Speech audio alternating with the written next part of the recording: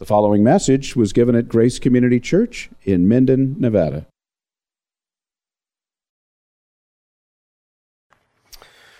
All right, everyone. Let's look at our third passage of Scripture that I wanted to look with you at, which is going to be in Galatians chapter 2. Galatians chapter 2.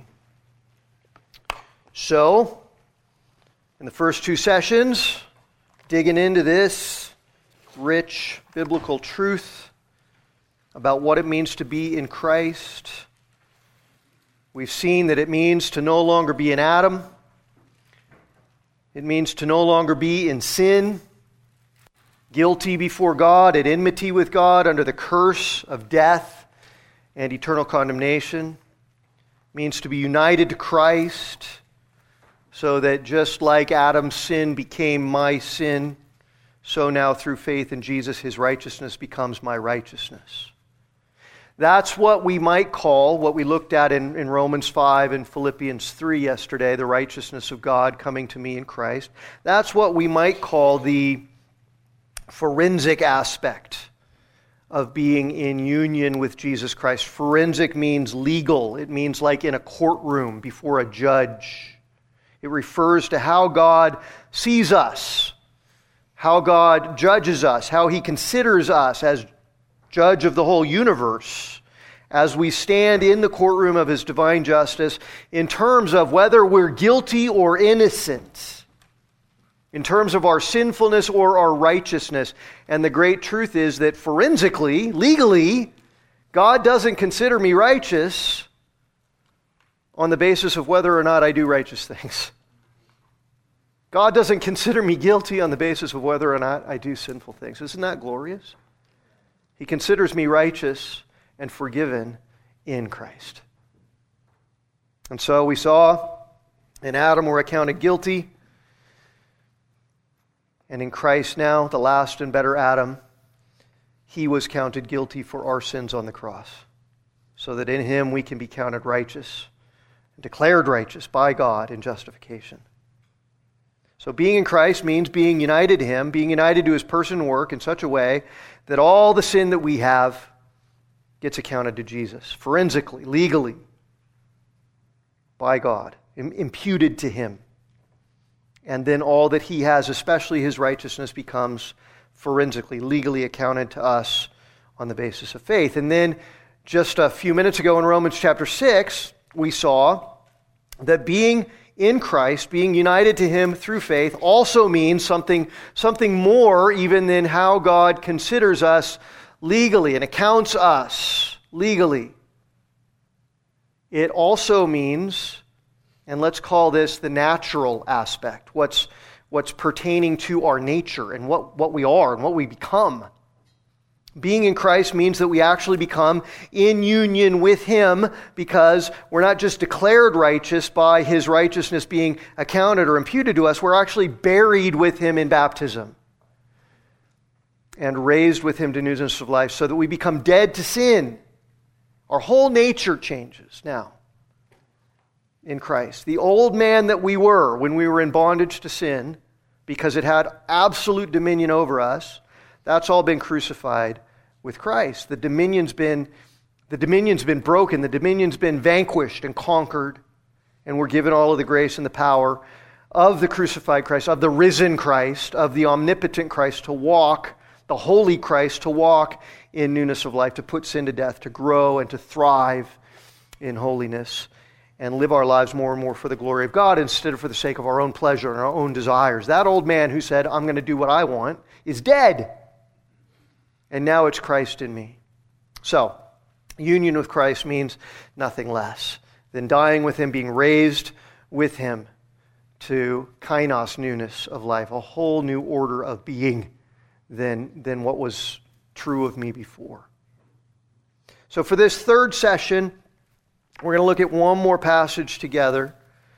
There's a lot of them that we could look at, but I want to look at Galatians 2 with you as we continue to grapple with what all of this means for us and how it really does define everything about us in our lives. And the key verses that we're going to focus on in Philippians 2 are verses 19 and 20.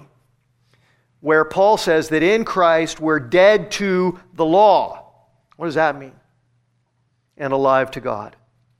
We need to understand what that means. And then in verse 20, I love this verse. And if we could grasp this verse truly, and the more that we grasp this truth really, your life will be transformed utterly by the reality of verse 20. It is no longer I who live, but Christ lives in me.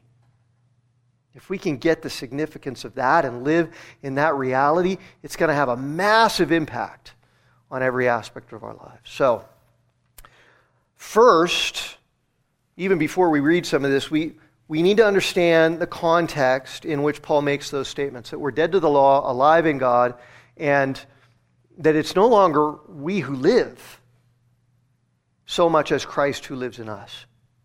So, let's start, for context's sake, up in verse 11 of chapter 2, where Paul, in the book of Galatians here, is writing to a group of churches now.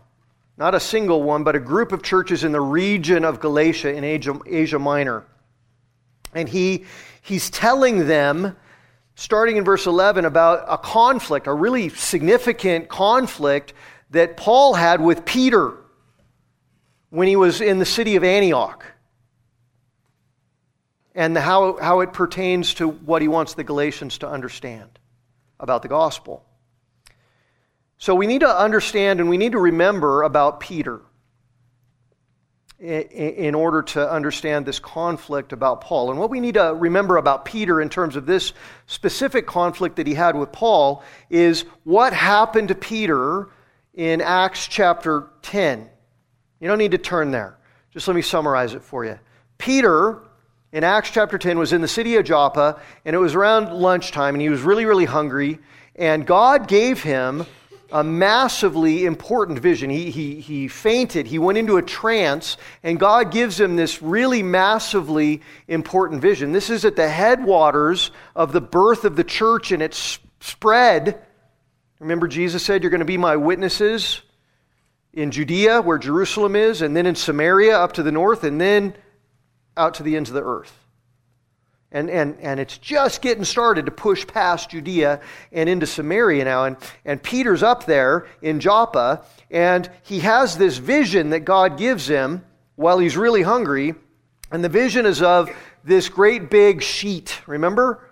Coming down out of heaven, and on the sheet were all kinds of animals, including all kinds of animals that had been in the Old Testament forbidden for Jewish people to eat, according to the ceremonial law of Moses. There's certain things that pagan people eat that we're going to consider unclean, God said in the Old Testament.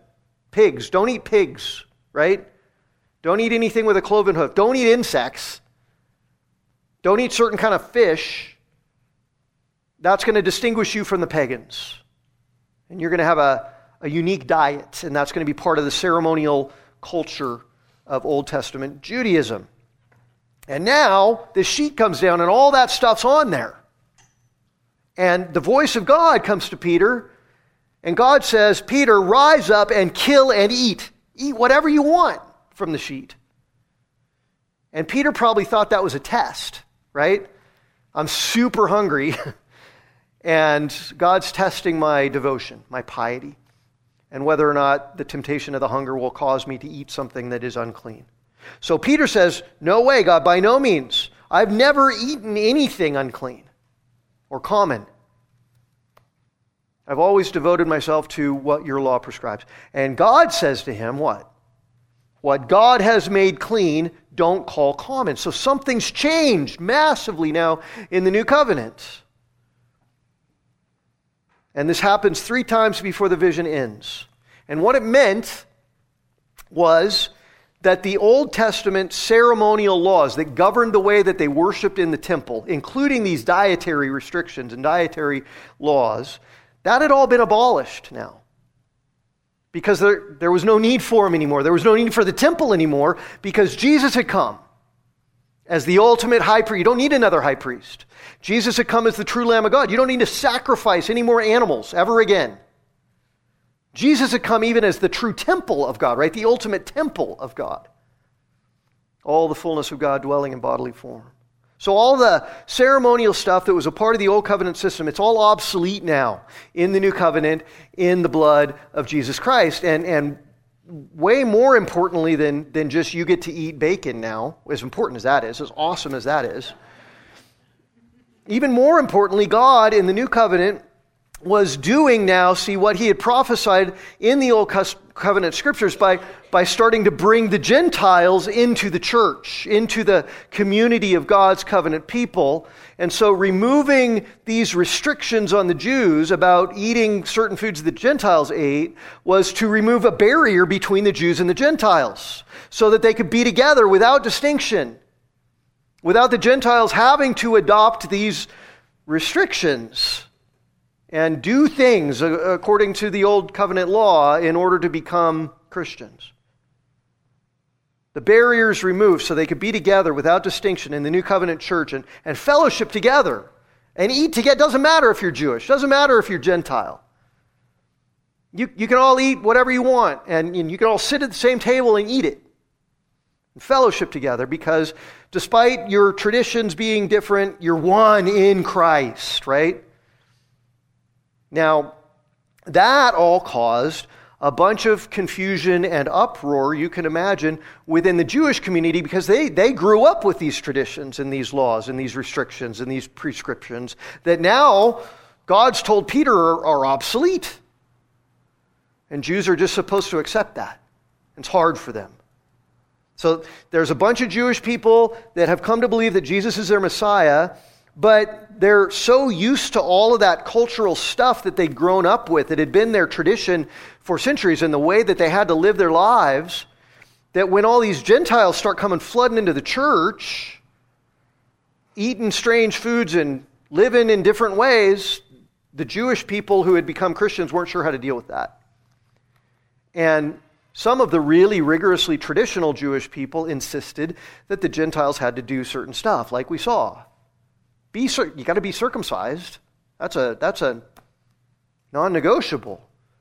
You got to keep the law. You got to refrain from eating all this food that you're not supposed to eat, right? And so they convened that council in Acts chapter 15 to talk about all that, to address all that. And the apostles there determined that the Gentiles should not be made to do any of those things. Don't make them be circumcised. Don't make them eat dietary restricted laws. Don't make them do those things because salvation and membership in the church of Jesus Christ comes through faith alone, doesn't depend on any of that stuff. And also the Jews who said, okay, but we don't want the Gentiles like looking down on us for eating the way we eat and doing the things that we do to, if we want to continue to observe all those old traditions like circumcising our babies and not eating pork. And the apostles said, you can still do that. You can still do those things so long as you understand that they're just traditions now. They're not works that lead to your acceptance by God or certainly your salvation. And so Peter had understood all of that ever since the vision that he had there in Joppa. And so he started going out and preaching the gospel to the Gentile people and then fellowshipping with them, eating with them, eating what they ate because God said do it. Not treating them like outsiders, not treating them as unclean people anymore or as distinct from Jewish people anymore because none of that matters. It just matters that together we're in Christ. So, yeah, show me how to make a BLT, right? Let's do it. Until Antioch in Acts chapter 11. And in Antioch, a group of, while Peter was there fellowshipping among the Gentiles, he got news that there was a group of very, very conservative Jewish Christians who had stuck to their traditions, and they were having a tough time dealing with all this Gentile inclusion, and they were coming to Antioch. And Peter got intimidated. Peter got afraid because Peter knew they're going to look at me sitting and eating with these Gentiles, and they're going to think lowly of me. They're going to think poorly of me. They're going to look down on me. They might rebuke me. They might confront me. And all of a sudden, Peter, right? Mr. Confrontation himself, Mr. I'm going to hack Malchus's ear off with a sword. Suddenly, Peter's scared. And Peter compromises. He started to disassociate from the Gentiles. I'm not going to sit at your table anymore. I'm not going to eat with you anymore. I'm going to hang out with these Jewish people. And all of a sudden, there's distinction. All of a sudden, there's division. All of a sudden, there's not fellowship. There's not equality in the body of Christ. And this is what Paul confronts Peter with, and he tells us about it here in Galatians 2. Paul had to confront him to his face, it says in verse 11, because Peter was acting out of step with the gospel. Peter was essentially calling people unclean that God had called clean, not just food anymore. And the implication of it all was that somehow being saved and being included as the people of God did depend on something in us and not on everything about and in Christ.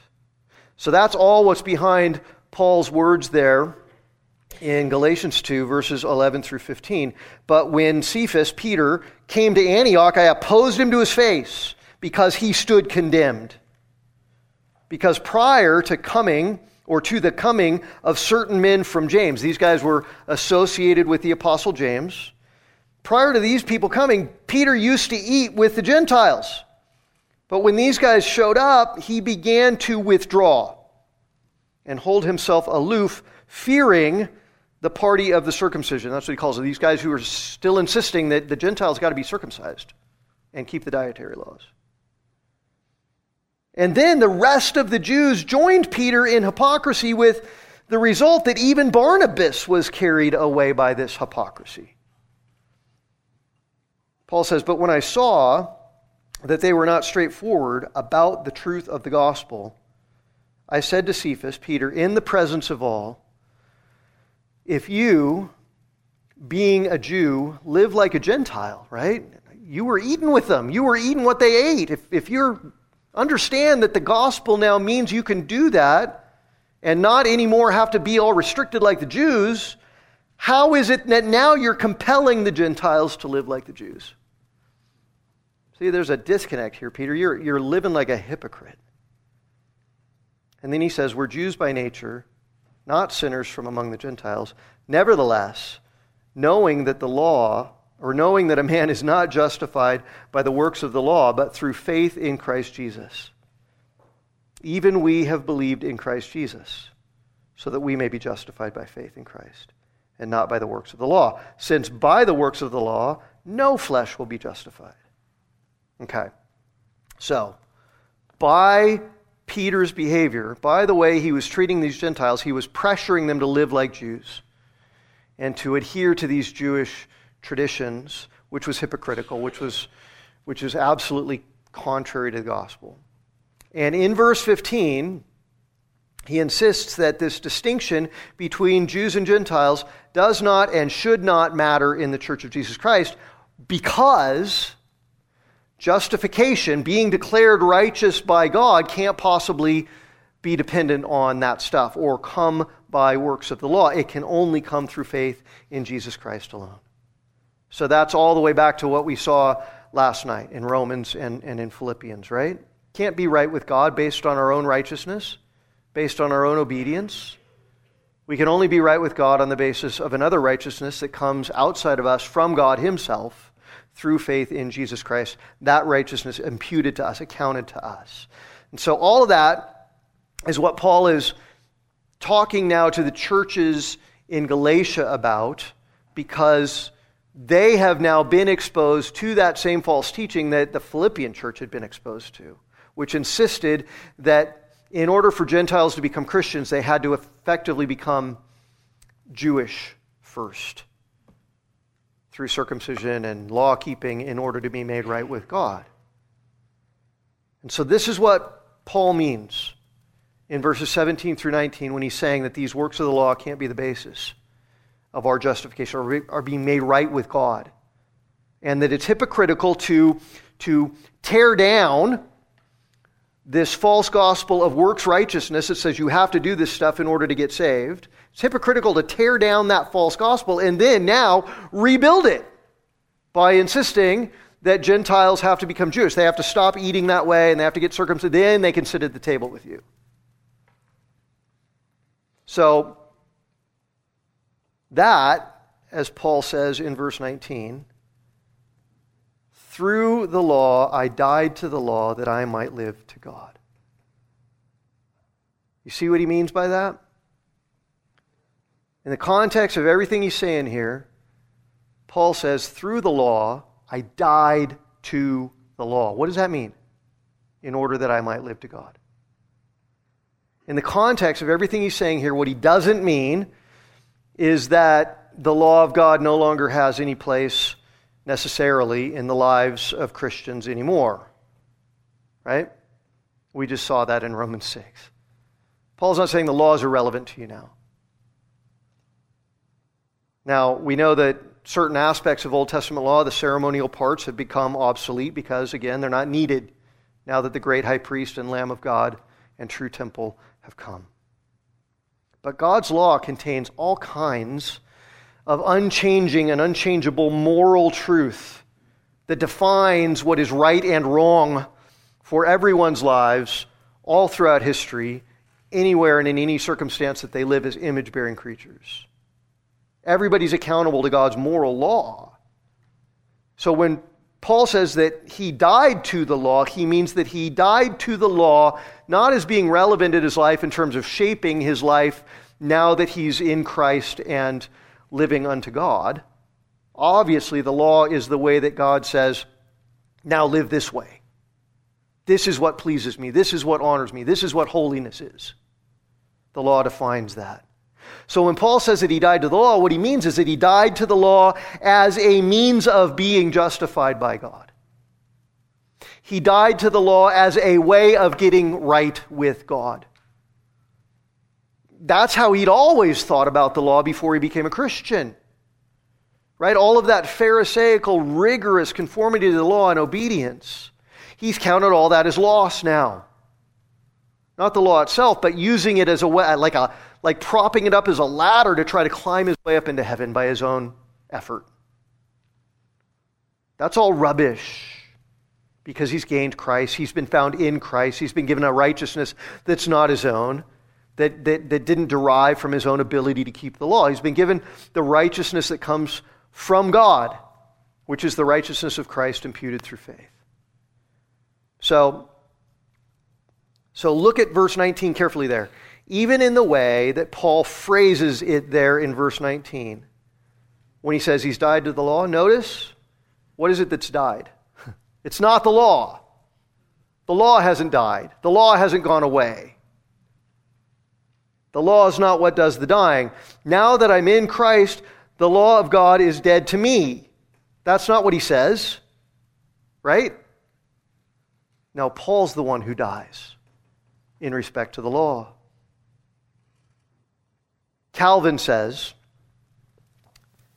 to die to the law is to renounce it as a way to be justified, and so to be freed from its dominion so that we have no confidence in it to justify us, and it does not hold us captive under a yoke of slavery so as to condemn us any longer. When you're in Adam, that's all the law can do for you.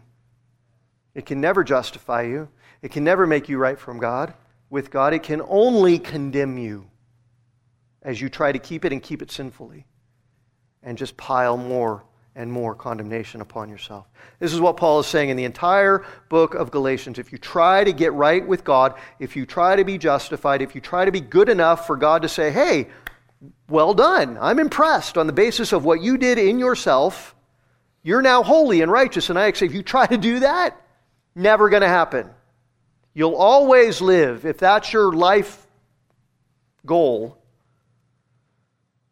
you'll always live in a horrible bondage, because the law is, when you're in Adam, the law is absolutely relentless in its definition of holiness. That's what the Sermon on the Mount's all about, right? Fine, you haven't killed anybody. How's your thought life? Fine, you've never committed adultery. How's your thought life? Well, that's an impossible standard. Exactly. God's holiness is an impossible standard for us. And so if we try to use it as a way to get to Him, it'll only ever condemn us. When we're in Adam, when we're in sin, the law will always only condemn us. The law will never, ever justify us. That's why Paul says that it was through the law that He died to the law as a means of righteousness. The law taught me I can't use it as a means of righteousness. The law taught me that the law can never promise life. It can only ever threaten death. But it was Jesus Christ who died that death in our place, right? And bore the full burden of our sin, paid the full price of our disobedience, which means that He removed the law's condemnation of us and gave us freedom and gave us life.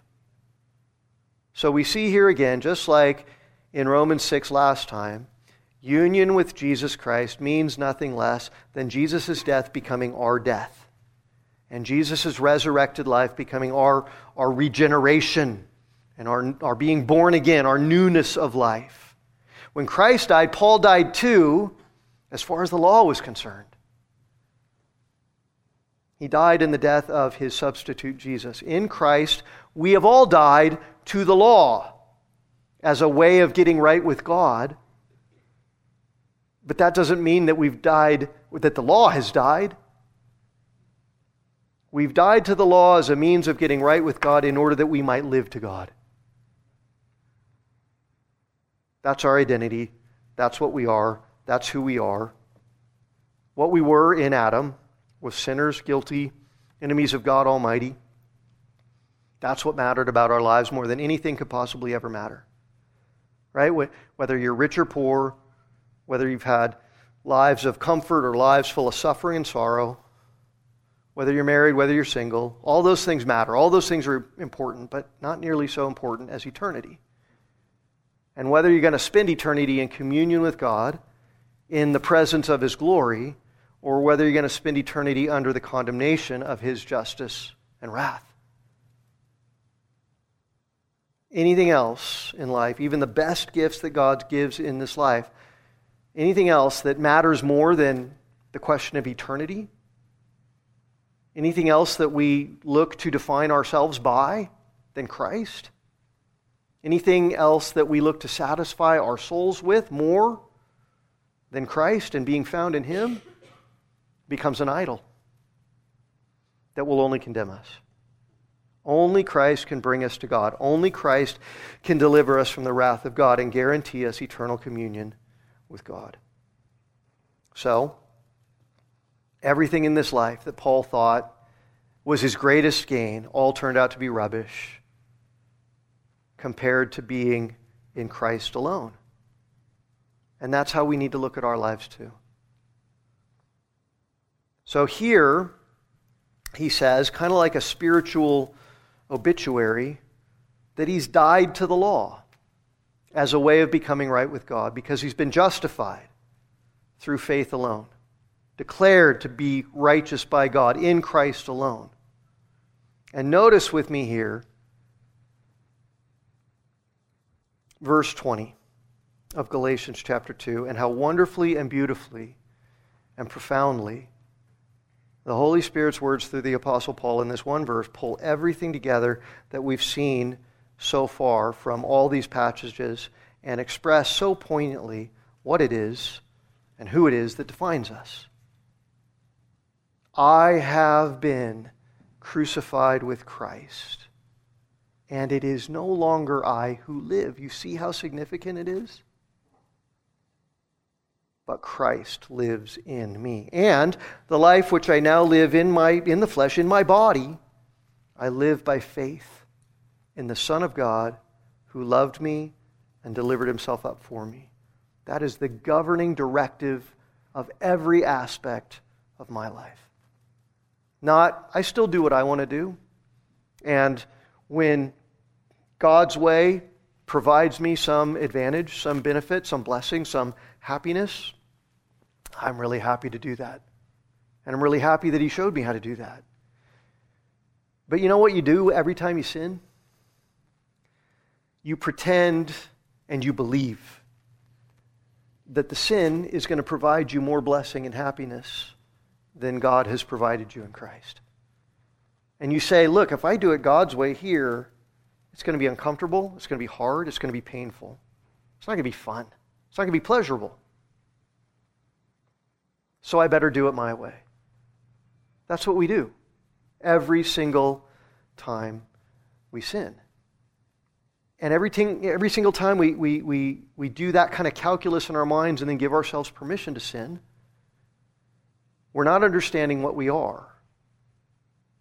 And we're still living like the old man that said, it's my life to live, and I get to be the one to decide which parts of God's instruction manual here I'm going to apply to myself and live by. And I'm going to decide when I'm comfortable doing that and when I'm not. Who's on the throne? That's the question, right? Who sits on the throne, not in heaven, but in your heart, in the deepest seat of you? Is it God? Or are you still shoving him off the throne sometimes and saying, not now, not now. I'll let you back on later. But right now, I got to do it my way. See, this is what Paul is now saying in verse 20. It's not you who lives anymore. It's Christ, the King of Kings, who lives in you. It's not your life to do with as you please. It's his now. Sin doesn't have dominion over you, but he is your master. He is your Lord. He is your King. And you must not vanquish him from his throne and try to enthrone yourself by dethroning him. That's what sin is. So, see, this is how Paul died to the law. He died to the law when Jesus died on the cross.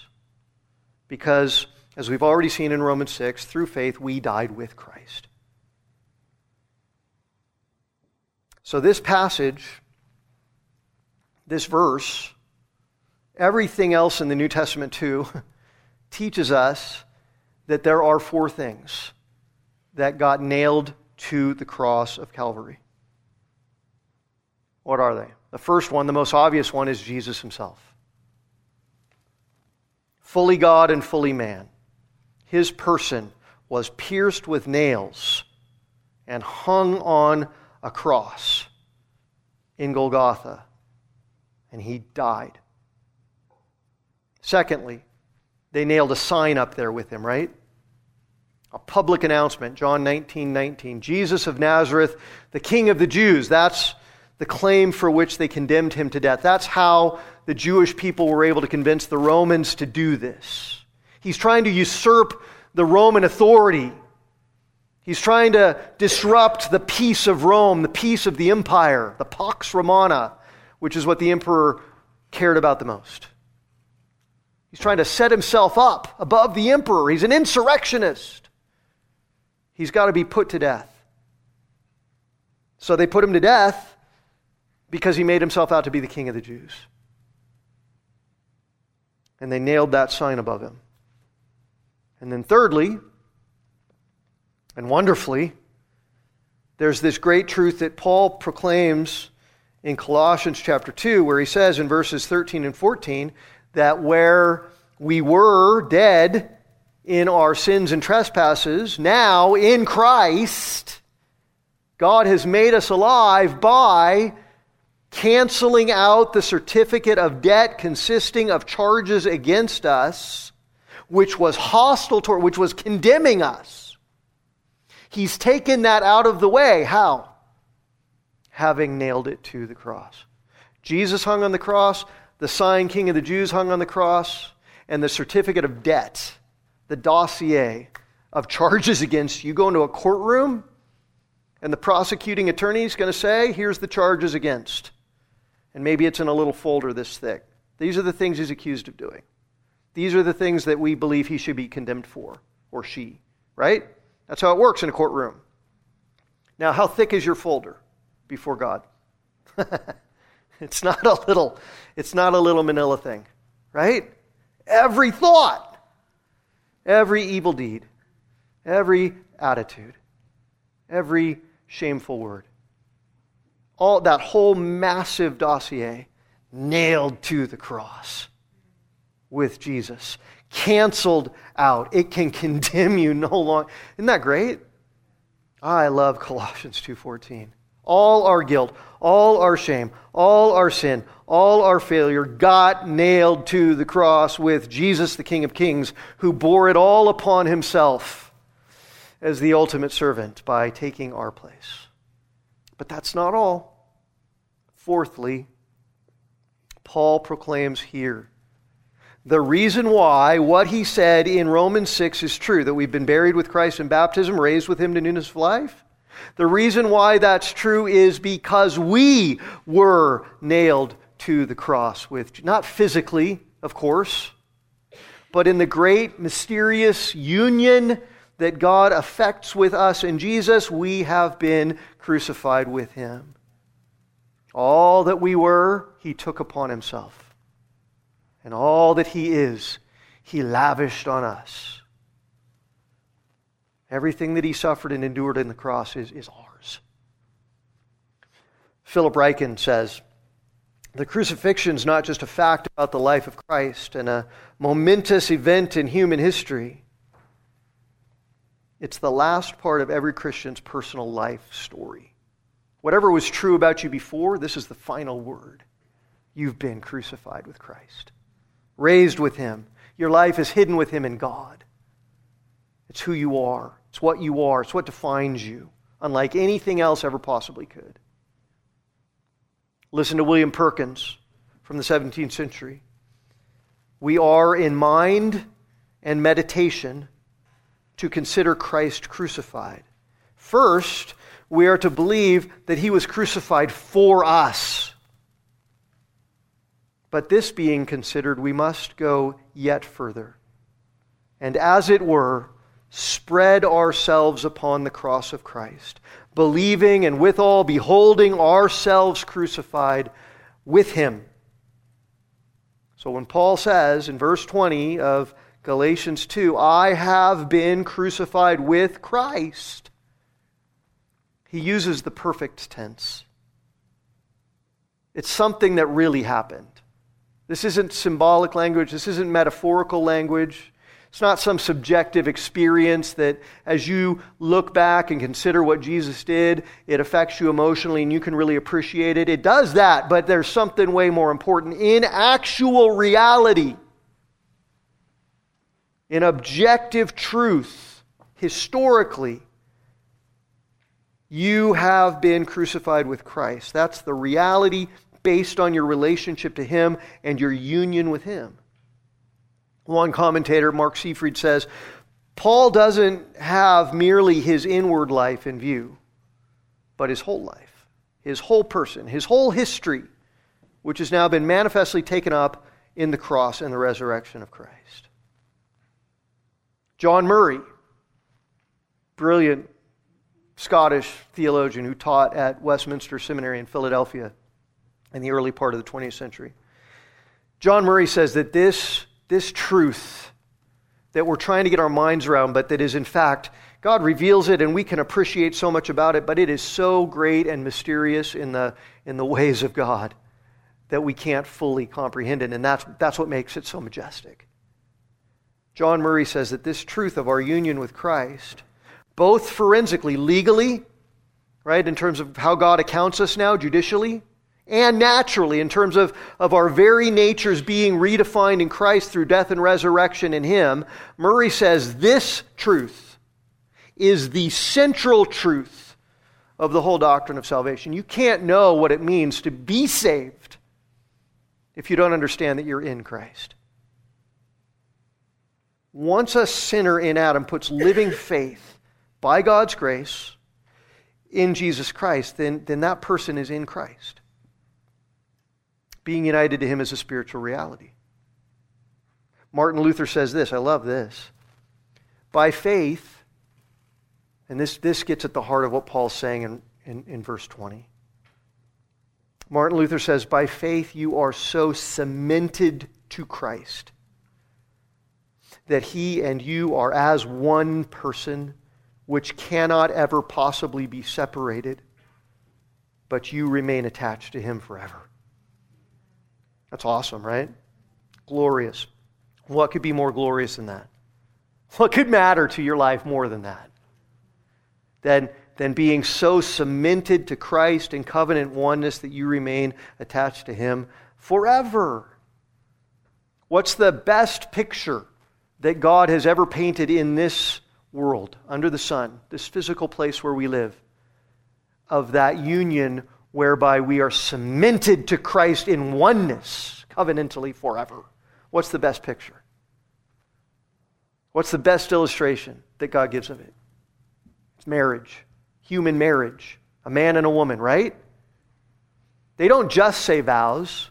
They don't just make an agreement together that, we're going to live together under the same roof and we're going to share money together and we're going to raise children together and we're going to try to have a good time together and make a good life together. Marriage is literally God saying the two have become one flesh. You are so united to the person that you marry that you are not the person you were before you married them. 27 years I've been married to my wife. I got married when I was 25 years old, so I've been married longer than I was single. And that's a huge blessing that I want for all of you. And those first 25 years, I was Steve. I was doing whatever Steve wanted to do, right? And then I got married, and it wasn't just, now Wendy's a part of things, and so I have to also try to do things that Wendy wants to do. There's going to be sort of this agreement that we're going to have, where sometimes I get to do stuff, and sometimes she gets to do stuff, and we'll work it out, right? Like roommates have. Sometimes you can watch the show you want to watch on TV, and then sometimes I get the remote. Or sometimes we're going to eat what I want for dinner, and sometimes you can have friends over, and sometimes I got to go to bed early, so we're not going to. So much more than that. I was Steve, who got to call all the shots in my earthly life. I am no longer Steve the day I get married. I am now Steve and Wendy, inseparably. She is such a part of me. The two have become one flesh. God says about marriage. That's a union unlike any other kind of relationship you'll ever have, you'll ever know. Not just physically. You become one flesh physically, but you become one with your husband or one with your wife. Spiritually, emotionally, mentally, psychologically, inseparable. You can't consider yourself apart from that person anymore. They're an inexorable part of you. So marriage, the most wonderful earthly gift that God has ever designed and graciously gifted to us, it's designed and it's ordained to be a picture of what we have in Christ, what we are in Christ. Oneness with Christ. Cemented to Him in a way that redefines what we are. You've got to understand that you're not what you were before. This love that Christ has for us is a love by which He calls us what? His bride. His bride. So pursue marriage for sure. Absolutely. He who finds a wife finds a good thing. If you find marriage, if you find a husband, if you find a wife, you have found a good thing. But if you have been found in Christ, you have found everything.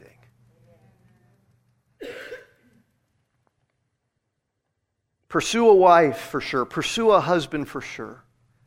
Here's what I tend to tell people though. Here's what I tend to tell men who are single. Pursue a wife. Just don't make the pursuit of a bride become more important to you or more significant to your soul's satisfaction than the fact that you are the bride of Jesus Christ, who you are eternally bonded to, cemented to, through faith in Him. So, I hope you can see from these passages that we've been studying together this weekend how massively and definitively important this reality of union with Christ really is. Once we're in Him by faith, and again, faith is a gracious gift of God that we didn't earn, that we couldn't muster ourselves, Everything we've ever done becomes his. Everything that he's ever done in his perfectly righteous and sacrificial death and resurrection becomes ours. Right? That's why when you get married, you don't have separate bank accounts. You don't live in separate houses. You don't have separate stuff. Everything that I have becomes hers. Everything that she has becomes mine. Even, I don't know how the laws in Nevada work, and the laws in California are getting really wonky now. But it used to be, at least, and it still is, that when you get married, everything that you acquire together when you're in marriage belongs equally to both of you. Even the pagan law courts will recognize that, so that if you rip this marriage apart through adultery, through unfaithfulness, and now, of course, the pagan law courts will let you rip it apart for whatever reason you want, but at least they still recognize that if you rip it apart, everything is communal that you owned together. Your car is not your car, it's your car with her. Your money, your house, your kids, they're not yours. They're yours with her. If you rip it apart, you got to find a way of ripping all that apart and dividing it up equally. That's how it is with Christ. And we can never be divorced from Christ. We can never be ripped apart from Christ. And everything that is his is mine. In Romans 8, we are told that we are adopted as sons of God through faith in Jesus Christ. And because we're adopted, the word adopted means that we have equal rights with God as a naturally born child. That's what adoption is. You can't treat an adopted child differently than you treat a naturally born child, even, again, in secular law. They have full rights, certainly before God. So God says, if you're adopted as my son, then you're also heirs of everything that Jesus is an heir to. With Christ, we're heirs. Of it. What is Jesus entitled to? What does Jesus inherit? What's his? The whole cosmic order is his. Everything's his. And in him, everything's yours. He's your only hope. His righteousness is yours. Inheritance as the Son of God is yours. That's a glorious truth that should give perspective to every other wonderful gift and pursuit of our lives. See? Ryken says, God attaches to us the events of Jesus' life so that they become a part of our lives. His story, the story of the cross and the empty tomb, becomes our story. Calvin says, we must understand that as long as Christ remains outside of us and we're separated from him, then everything that he has suffered and done for the salvation of the human race remains utterly useless and of no value to us. But once you're in him, God considers you white as snow, cleansed by the blood of Christ, as righteous as Jesus himself was and is and evermore shall be, because he's the spotless Lamb of God. Not because we're righteous, not because we're good, but because we're in him. And again, in him, the old man, who was naturally under bondage and dominion of sin, that guy's died. And in his place, this kainos new, this utterly and completely different kind of creature has been raised to a life that's increasingly mortifying sin, growing and thriving in holiness, which we saw, being transformed by the renewing of our minds continually, progressively, as Paul talks about in Romans chapter 12, verses 1 and 2, conformed to the image of Jesus Christ. This is what your life should be looking like, right? From one level of glory to the next, being conformed into the image of Jesus. Paul says in 2 Corinthians 3, verse 18, we all, with unveiled face, with no barriers, with no buffers, beholding the glory of the Lord, are being transformed into the same image of that glory, from one degree of glory to another. This comes from the Lord who is the Spirit. Powerful words. When you look at Jesus as your bridegroom, when you stare into the depths of his glory continually through His living and active Word. You become transformed by your mind being renewed according to who He is and who you are in Him. That pursuit, that quest for sanctification, that quest for holiness in our lives in the image of the glory of Christ, that's so definitional to what we are that Paul goes so far as to put it this way in Galatians 2:20. He's been crucified with Christ, and it's no longer I who live, Paul says. So you see what he means? It's no longer I who live. He means nothing short of this. I don't even have a life of my own anymore. In the same way that I don't have the life that I had for the first 25 years anymore, where I could go like spelunking in some crazy cave, and if I never came out, it would just affect me and my parents, and I could bungee jump off of a big tall tower, which I did. I can't just do that stuff anymore because I got a wife now, and she's one with me. I don't have a life that's my own anymore if I'm married. And in Christ, Paul says, I don't have a life of my own anymore. I don't have a life of doing things my way anymore. That's what it means to be in Christ. That's what it means for you, whether you're single, whether you're married. I don't have this life of the old man where the foundational principle that drove everything I did and didn't do was, what do I want to do? That's not your life anymore. So if you're a Christian, you got to stop thinking that way. Paul's saying the only life I have is not just the same old life refurbished and made better and given new cutting edge ideas about how I can make decisions that might make me happier.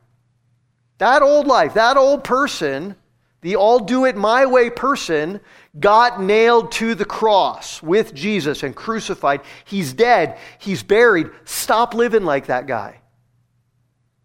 The only life I have now, Paul says, is the life that God puts me into and defines for me in the risen, glorious Jesus Christ. Take that reality and everything that we've learned together over these past 3 sessions. Take this definition of what it means to be in Christ and the fact that your life's not your own anymore. Again, you have died and your life is hidden with Christ in God. Colossians 3:3. Take that reality and let your whole life be transformed as your mind starts to become renewed by that truth and by that reality. That's the Christian life. At the foundation. Not just which of these principles can make me happier, can give me more significance and meaning and fulfillment. But how can I, every minute of every day, say, my life's not my own to do with what I want. I am in Christ. Christ's life is being lived through me. It is no longer I who live. Take everything that means and put it up as a lens to see everything in your life through. That's what we're talking about. Then you're starting to understand and make progress in what it means to be a Christian. Every choice that you have to make, every decision that you have to make, every temptation that you face, every trial that you endure, every hard, painful, sorrowful circumstance that you go through. You still have a physical existence, of course, right? Paul calls it the life which I now live in the flesh, which he means is his flesh, his body. But in this physical body of mine, which still has yet to be raised to immortality, that's going to happen, 1 Corinthians 15 says, when Jesus returns. Everything that's mortal about you, perishable about you, will be made imperishable. And then you will be fit to spend eternity with Him, eternal life with Him, body and soul in glory. But in these bodies now, you got to understand that the only self you have is the one that's united to Christ and alive to God in Him. So Paul says, Even in this life that he now lives in his flesh, in his body, he lives it only by faith in the Son of God. And faith is the assurance of what? Things that are unseen. Where do you learn about this Son of God who loved you and gave himself up for you? This is how you live. This is how you live. Every single second. Do you understand God's word sufficiently enough? Are you so familiar with it? Are you so saturated with it? Are you so marinated in it that instinctively every circumstance you face and every temptation you face prompts to mind a truth about the glory of God, the glory of Jesus Christ, his death, his resurrection, yours with him, and what it means to be in him and who you are now in him. So that you can go, wait a minute, I can't make this decision. I can't do this because it's no longer I who live, but Christ lived in me. Because I've died to sin, because I've died to the law. None of us do, right? None of us understand God's word and are so saturated with it that our minds are perfectly attuned to it at all times. Which is why we need it more and more and more. To be drinking deeply of it. To be saying, well, I have a decision I'm facing now. I wonder what wisdom would have me do. Do you find it in God's word? Are you studying it? Are you soaking it in? There's lots of it in there. How should I respond to this person that's slandering me? There's tons of wisdom in there, isn't there? How should I make this decision or that one? Well, what will Christ do in you? So you still have this physical existence. You still have this physical body. But the bottom line is, the life that you now live in Christ, it's not about you anymore, nearly so much as it's about Christ who lives in you. It just means the world doesn't revolve around you. That was the old man. That's what we used to think. I became a Christian halfway through high school in my teens. And I thought the world revolved around, it's all about what I want. It's all about what I want to do. Then I became a Christian, and it was this long process that I'm still in the middle of realizing the world doesn't revolve around me. The old man is the self-centered man. And I forget who said it, but also the self-circumferenced man. He's the man who thinks the world revolves around him and his desires. Bottom line, it's not about me anymore. I must no longer be dominated by the thoughts of my own desires or ambitions. I must be dominated by thoughts and ambitions for Christ to be glorified in me. Will marrying this person glorify God more? That's the question. In my singleness, while I wait and pray and hope, am I content with what God in his sovereignty has given me in a way that I can glorify God even in this circumstance? Calvin, one more time. The Christian does not live by his own life, but is animated by the secret power of Christ in him, so that Christ may be said to live and grow in him.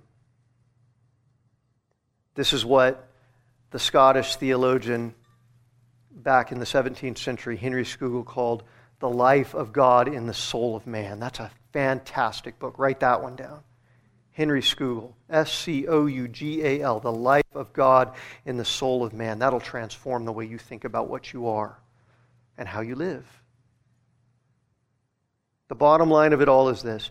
The only way to realize what really defines you, the only way to discover your true identity, is not to seek it in the things of this earth or in anything that you can do. God blesses us because he loves us as children with all kinds of magnificent gifts in this world. He gives us jobs so that we can eat. He gives us money so that we can live. He gives us food. Look at those mountains out there. We were driving over Donner Pass, I was, and overtaken just with the glory and the beauty of God's creation. And then I realized, you know where these mountains came from? They came from a massive cataclysmic upheaval when God flooded the whole earth because of sin. It was part of the curse that made... So this world bears all the marks of the curse, and it's still beautiful. And God still gives me wonderful things in this life and in this world. A home to live in. Wonderful relationships with wonderful people. He gives us marriages. He gives us families. Because He loves to give us good things. And wonderful as they all are, and as grateful as we must be for them when God gives them to us, we can't let those things define us. We can't let the lack of those things define us or communicate our true identity to us. The only way to discover your true identity is to find yourself in Christ. You're defined, your identity is absolutely established eternally in infinite years beyond your life in this world in union with Jesus Christ. What if I'm single for all my life? What if my wife, who I've been married to for 27 years, dies? She got cancer 6 or 7 years ago, and they told us it's not a good one. It doesn't respond to chemo, doesn't respond to radiation. If it spreads, nothing we can really do. Well, praise God, it didn't spread. Praise God that in His providence He had us switch insurance companies 2 months before the diagnosis, because we couldn't afford the old one, which we thought was the better one, so we had to go with the cheap one, which we thought, oh no, now she's, what? What are you doing, God? Well, guess what? The new one put us under the care of an oncologist who happens to run a study group on the whole West Coast for this particular cancer.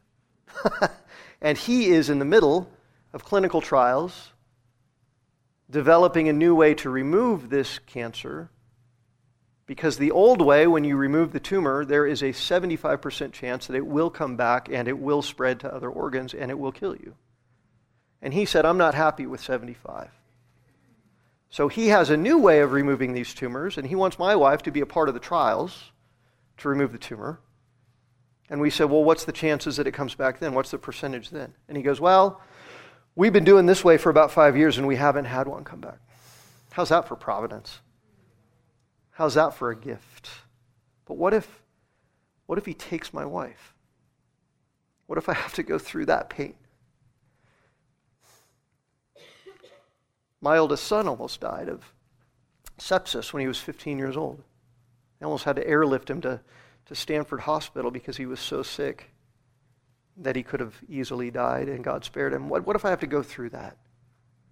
What if the 80, 85, 90, 95, whatever years I have in this world are just marked by loneliness and pain and hardship?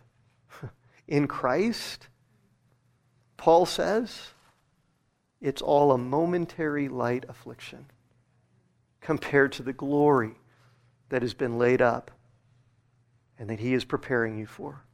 Because eternity with Him. New heavens, new earth. You think there's going to be mountains in the new earth where there was no flood or cataclysm? I hope so, because they're beautiful, but I don't know. But whatever it is, it's going to be way more beautiful even than this. There's no marriage in heaven. What does that mean? I'm spending eternity without the best blessing in my life? Because whatever else there is going to be infinitely better. Put your hope in that. Put your hope in a wife. Put your hope in a husband. Pray to God for that. Pursue that. And as long as He has you wait, keep your eyes fixed on the things that are above. The things that you can't yet see. The things that are yours in Christ. And realize that even now and in this life that you live, in this body, you have no self except the self that you have in Him. And so your self-image cannot ultimately depend on anything or anyone else. I plead with you, don't let your past define who you think you are and what your self is and what your image of yourself is. Nothing that's happened in your past, Nothing that you've ever done in your past. Nothing that anyone has ever done to you in your past defines you. Nothing that you're trying to do in the present. Nothing that you're hoping for outside of Christ in the future defines you. Only Christ. Who He is, what He's done, who you are in Him because of all that He is and all of the fullness of His glory and everything that He's done in all of His great faithfulness and love, all of that's yours in Him. And He knows you want other things too. And He knows that they're wonderful blessings. He's not the kind of parent who goes, well, we're not going to have Christmas and birthdays and give fun presents to our kids because we don't want them to be spoiled. We want them to be disciplined. That's not God. God is gracious. God is merciful. God loves to shower us with good gifts and light our faces up with delight like little kids at Christmas. Be content with everything that He's given you.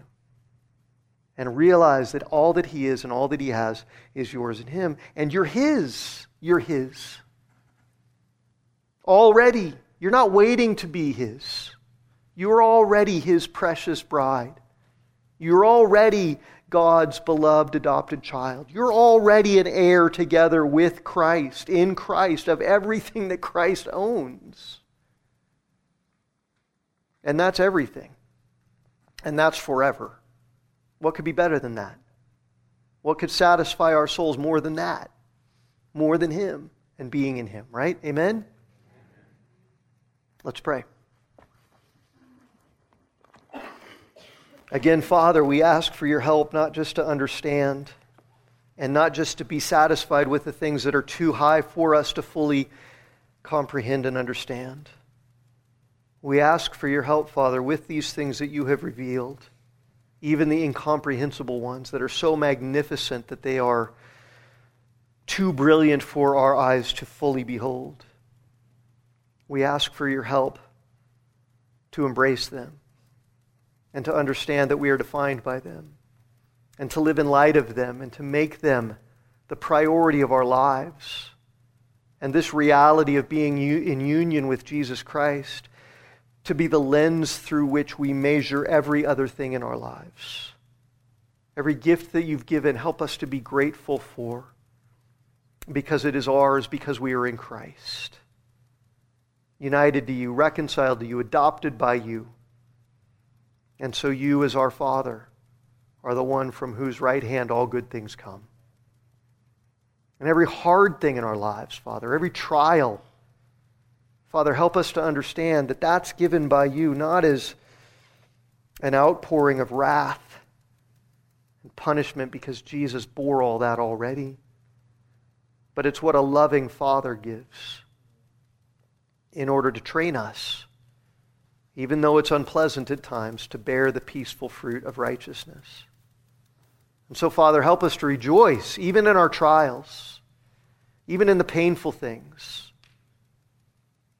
even in the disappointments, even in the things that we pray for over and over and over and we don't see yet. Help us to rejoice in our sufferings because in Christ you use them for our good in conforming us more to the image of Christ. You use them to build our character and our endurance and to increase our hope. And in Jesus alone. And may we be grateful for all that He is and all that He's done and all that we are in Him and all that He does for us and gives to us in this life. Keep our eyes fixed on Him, we pray, in Jesus' name. Amen. Amen. We hope that you were edified by this message. For additional sermons as well as information on giving to the ministry of Grace Community Church, please visit us online at gracenevada.com. That's gracenevada.com.